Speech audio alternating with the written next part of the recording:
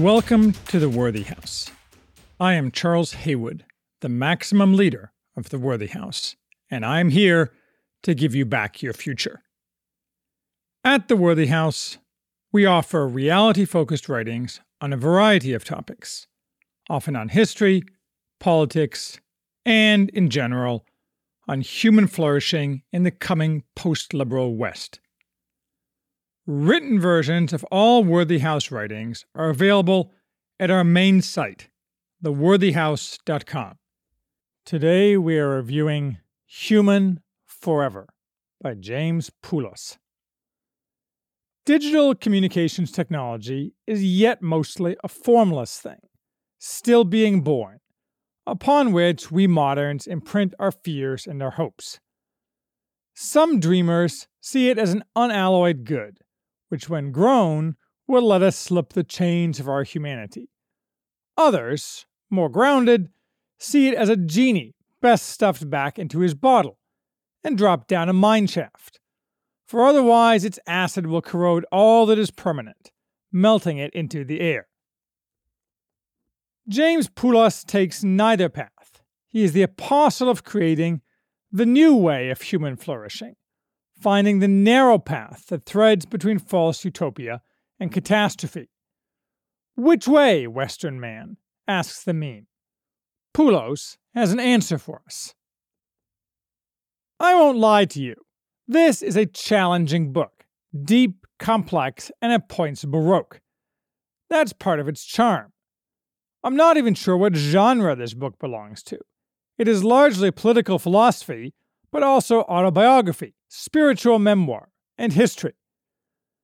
But it rewards close reading and close attention. Poulos brings it all together successfully. You may not immediately see the link between Paul Klee's artwork, Angelus Novus, and our current times, or all the connections among the multitude of other topics discussed, but you will once Poulos explains it to you. The author has often talked in recent years of the televisual age, the age of imagination, of the triumph of American narratives, that over the course of the 20th century made America what it became, for itself and for the world. Poulos believes that the advent of electricity destroyed Europe but supercharged America. Digital, in turn, threatens to do to us what electricity did to Europe, and in fact is well on its way to doing so. He wants us to avoid this fate, and he essentially ignores Europe, in its current form and state, presumably as irrelevant to the future, which indeed it is. Digital has made communication the ultimate technology and master of the technologies, the prime synthesizer. Digital technology was thought to be the mechanism for the apotheosis of the American Imaginarium. But the digital swarm has escaped our plans, our intentions, and threatens to enslave us all, by using our own natures to lead us to desire to be enslaved. It turns out that when we become able to reify what is in our imaginations, without due thought as to where we are being led, we are not gratified by the result. I don't think this is a surprise, but nonetheless, surprise seems to be the common response. But we should not despair. If we act correctly, waking dreams of utter doom or godlike totality will be obsolete and inapplicable to the task of living well. In this scenario, who is friend and who is enemy? The digital swarm is neither. It simply is, in Poulos' view. The enemy is those men who would use the swarm to remake and control us, erasing our memory and replacing our lived experience with an infinite simulacrum transcendent enough to catechize both us and the digital entities now tasked with our control. Yet, even so, the very nature of the digital swarm, which is irreducibly plural, and of machine memory, far superior to human memory, makes the idea of unified authority over the digital swarm inconceivable by either friend or enemy. This is both threat and opportunity for mankind.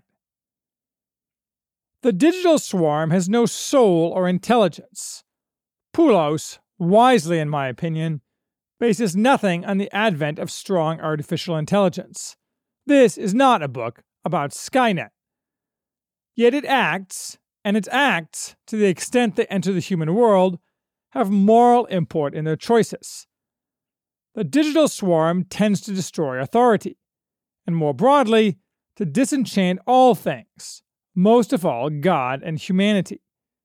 Thus, digital catastrophe has resulted in hostility against memory and the remembered, in the hopes of salvation through fantasy. The machines have not made us better. Despite their own capacity for memory, they have made us forget, and they have, too often for too many, replaced love with loss. The path forward thus leads through the recovery of memory, thereby reclaiming and ring-fencing our humanity. Erasure of memory is a running theme of this book, perhaps the running theme. The logical response, the logical cure, is to recover, hold close, and elevate that memory, both of the present and of the past, including the deep past, and to pass it on to the next generation, the one that is most entangled in the digital swarm. This is where Poulos begins, with a discussion of the first generation, that is, those who are teenagers today, the first generation to be wholly raised up within the digital swarm. Given the premise, the truth of which seems undeniable, but of which more later, that technology is not going away. And the second premise, that those who have come, and are coming, of age in the new era of technology, will decide how our society will interact with, and become intertangled with, technology, Poulos' aim is to guide this transition. We, or the first generation rather, must not abdicate responsibility, but grasp it, in order that we may all continue to lead lives worth living. I have a great deal of personal interest in this topic of the first generation. My oldest son, 18, has somehow turned into a coding whiz, despite having been granted very little screen time of any type growing up. Our younger children have been even more sheltered from screens. But this is the exception, created by rare circumstances and unified will of mother and father. Most children are wholly absorbed in the digital swarm. Poulos asks what men of the older generation can give and transmit to this new generation. This is a call to ensure that men realize their responsibility to initiate boys into manhood, to restore continuity in the storm of discontinuity, in the teeth of the digital swarm and the collapse of authority that permeates modernity. The swarm demands the young create new rites of passage. What those are, Poulos does not really say, though it is clear they must revolve around memory and are implicit to each man's own culture, not a one-size-fits-all template. But this highlights what I think is an important question. Can mankind truly exist mostly in a digital space? Or does its unreality simply preclude the adequate transmission of belief and culture? If we are all hanging out in the metaverse, is that merely a translation of man's culture to a new environment, or is it a deracinated, silly imitation, where no real culture can be truly formed, and certainly nothing real can be passed to our children? It seems to me that the latter is closer to the truth, and that no matter how many rites of passage we create, to the extent they revolve around digital, they are inherently fake and alien to mankind. My son is keenly interested in space, as I am, but not in space as a digital construct, rather as boots on an asteroid. That, were it to become possible, is a rite of passage. Completing a digital quest, not so much. But let's leave that aside for now. Poulos asks, if the bots, the swarm, are inevitable, as they seem to be, who will catechize them, such that they will adopt, or act in the interest of, right belief, and transmit that right belief onward? Those who rule us wish to catechize them in order to better catechize and thereby rule us. And as we see already, the catechization will inevitably take the form of a social credit system, in which the swarm imposes rewards and abilities upon humans for how, and to the degree, they act in conformity to the pattern in which the bots have been catechized.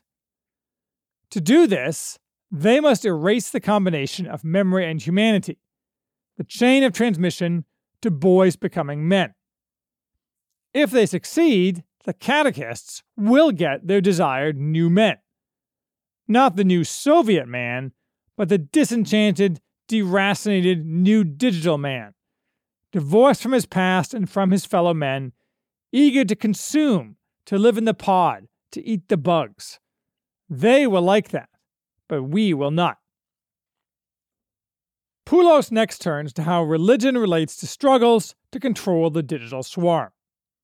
Long before the swarm was born, men such as H.G. Wells, Aldous Huxley, and Teilhard de Chardin adopted and pushed a Gnostic sensibility, the groundwork for today's digital catechists, which holds that man's perfection must be attained through the shattering of our natural confinement, which alone can free our spirit being to be what it truly is, divine. For a brief time, centered in California, this seemed, to our ruling classes at least, to be America's future. Digital technology synthesizing the great polarities between spirit and matter, imagination and knowledge, essence and existence.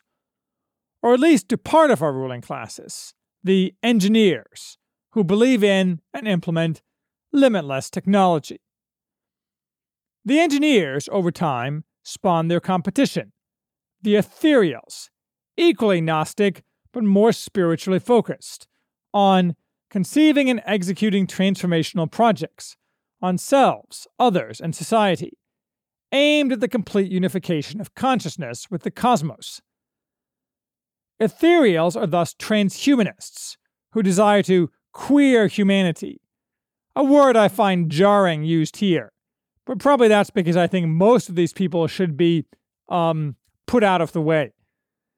Ethereals adore transhumanism and anything trans. Trannies, certainly, but oh, so much more. The ethereals would have us abandon memory of our humanity to the machines, while we progress to some nirvana, some union with the quasi-divine light. Poulos spends quite a bit of time exploring these strains of thought. We get highly relevant and interesting analysis of everyone from René Girard to St. Thomas Aquinas to Norbert Wiener to Marshall McLuhan. In particular, we get a lot of McLuhan, whom I've never read and don't really understand, though that's probably a lack in me. Anyway, Poulos says we should not abandon our role and become mere observers of these two ultimately competing groups. But what is to be done, beyond teaching our children what a human being is and what he should be, something Poulos already prescribed? Poulos predicts that we will not have to wholly reinvent ourselves, because both America and Christianity will remain powerfully present. He says, 3 great things have been disclosed by the digital catastrophe, throwing their dovetailing projects into doubt: the persistence of America, the persistence of Christianity, and the persistence of digital. They are a trinity of stumbling blocks to technical and ethical determinism, though also a source of scandal in the Girardian sense, that is to say, a source of conflict, which must be resolved. Poulos appears to seek a new synthesis, a path found through the wilderness of mirrors, where on the other side these 3 support each other in a new culture. Poulos thus rejects quietist options. Although he doesn't mention it, implicit in everything he says is that Rod Dreher's Benedict option, where ideally we essentially turn our backs on digital technology and live among the olive groves of Tipiloshi in quiet communion, cannot be our aim. He also rejects the idea that the digital swarm, singly or in combination with other maladies of modernity, will simply lead to our total collapse, as Paul Kingsnorth preaches. This is to me the deep heart of the matter. I'll buy Christianity, a renewed Christianity as surviving and thriving. But I doubt very much America, the nation, the 50 states, is going to make it through the handover to the first generation in any recognizable state. Not because I blame America for what the world has become, as Poulos notes many do, but simply because times change, and what America was, to itself and the world, is dead and gone, even if many pockets of it survive under the boot and baleful gaze of our rotten ruling classes. On the other hand, maybe I should be more optimistic. There is indeed something unique about America. If we get rid of the excrescences of ideology and people, maybe new America can indeed be part of the future. Poulos, to his credit, takes this topic head on, refusing to abandon America to the tender mercies of decentralized monks or pirates or mafiosos, or suggest America would be better off defeated and destroyed by countries that are still run by real men. Poulos is still a Tocquevillian, seeing much remaining, if not very visible, virtue in the array of folkways that make up America. The ruling class hates this, but there is little they can do to create uniformity, despite their control of the televisual aspects of digital communication, because that is not enough, and the bots continually escape their attempts at catechization. But Poulos does not tell us how we are going to unleash that virtue, or weaponize it to throw off the chains in which it is bound. Still, unlike many, Poulos is not worried about digital totalitarianism, even as the American empire shrinks and our ruling classes seek to use digital technology to shape our memories and imaginations, having failed to do so on the greater global stage, where our rainbow flag is used as toilet paper in ever more areas of the world.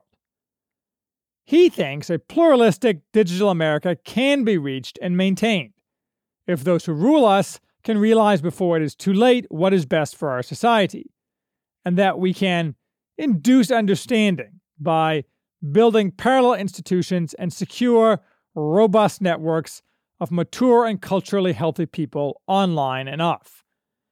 This again strikes me as perhaps too optimistic, for the same reason I criticize the Benedict option. It ignores that this cannot be done without fighting, or more precisely, in Poulos' frame, that those who catechize the digital swarm will try to prevent parallel institutions and networks.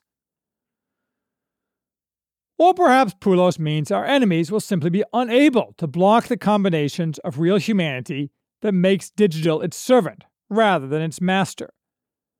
Poulos is a strong supporter of blockchain technology. This book is published on the blockchain, which I do not really grasp, and was launched on Canonic.xyz, a blockchain publishing platform. It was first launched as an NFT, a non-fungible token. I am the proud buyer of one of the 100 such. Maybe as the parallel economy, based on real goods and services and involving uncontrolled authentication and monetary exchange, waxes ever larger, the old ways of doing things, the ruling class methods of control and coercion, will simply wane and disappear. Our ruling classes will evanesce. Those who rely on the various forms of fakery on which they base their power will reform their ways and join Team Reality, or starve, or commit suicide, driving themselves into insanity as lonely digital cripples. Rather than chaos, violence, disruption, we will get a gradual transformation and reformation towards a reborn America. Maybe, though I'm not hopeful. But let's say that happens. I'm a techno-optimist, but it is very true that there's a strong argument that technology is inherently corrosive of the fibers of a society, and I have as yet not been able to resolve this conundrum to my own satisfaction. Poulos quotes Leo Strauss, that the ancients knew that one cannot be distrustful of political or social change without being distrustful of technological change. Moreover, it is quite clear that what Poulos calls the modern instrumentalist project has inevitably debased people by trying to satisfy their appetites. Perhaps this is what seeking to improve man's estate always and everywhere comes down to. the swarm is sold as a way to re-enchant the world, a means that can or does deliver the goods of our highest longing. How this first generation, and the generations thereafter, can escape this fate while still being surrounded by and dependent upon the digital swarm is not clear to me. Poulos says what we can do, most of all, is remain ourselves. True, but man is a mix of good and bad, virtue and vice, and absent some form of external or internal compulsion, truly remaining ourselves does not tend to look pretty. One possible solution might be to divide the digital swarm into desirable and undesirable buckets. It does not seem to me that all digital is inevitable. Why should we, for example, permit dating apps at all? Their costs very obviously grossly exceed their benefits. Other forms of social media are also dubious, though the net negatives may not be so clear, though I think they're clear enough. Maybe between some combination of governmental fiat and social pressure, people can be made to simply abandon social media, just like any other vice or sin, and most other forms of ephemeral digital communication. Why not just turn most of it off?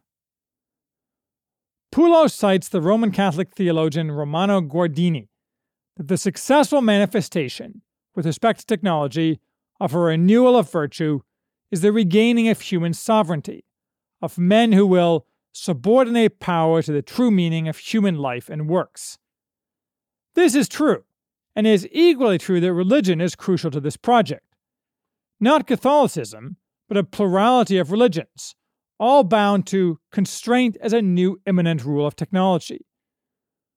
We don't have to all be Amish, but we can learn a lot from simply noting that we don't have, as a society, to do any particular thing that seems like it's fun or desirable. I will note that Eastern Orthodoxy, in its structures that embody constraint and reject novelty, may be especially well suited to this, something at which Poulos also seems to hint. Certainly it is true that if we will not restrain ourselves, if we will not exercise self-control in the service of virtue, digital will necessarily consume us. There is no way to prescribe a specific path for this, but it seems to me the path necessarily dovetails with my own project of the foundationalist state and society, for which the necessary basis is a complete renewal of societal virtue. It seems entirely obvious that the only possible way is a religious revival, and Poulos implies this as well. Yet at the same time, he doesn't seem to admit that perhaps large-scale hobbling of most uses of digital technology, through some combination of social opprobrium and government action, is one method to help achieve this goal. Whatever the ultimate denouement, our elites know, they feel in their bones, that despite their best efforts, engineer or ethereal, that they cannot control any of this. The response is half-hearted and half-baked initiatives, such as the so-called Great Reset. What is foisted on us under the pretext of reset is in fact half acceleration, from cyborg to post-human future, and half retardation, setting us back still further from our living memory of human flourishing and the agency it alone catalyzes, and rearing our failed elites back so far as to claim enough runway to launch themselves safely into oblivion. Regime credibility is fatally compromised and the regime is crumbling. There is no way for the regime to use digital to solve this problem, and all efforts make the problem worse. That's the good news. Yet I'm not as confident as Poulos that there is a desirable future that does not lead through conflict. Though to be fair, the subtitle of this book is The Digital Politics of Spiritual War. In the words of the Apocalypse of St. John, true throughout history, merely made manifest differently in each age. And there was war in heaven. Michael and his angels fought against the dragon, and the dragon fought and his angels, and prevailed not. Neither was their place found any more in heaven.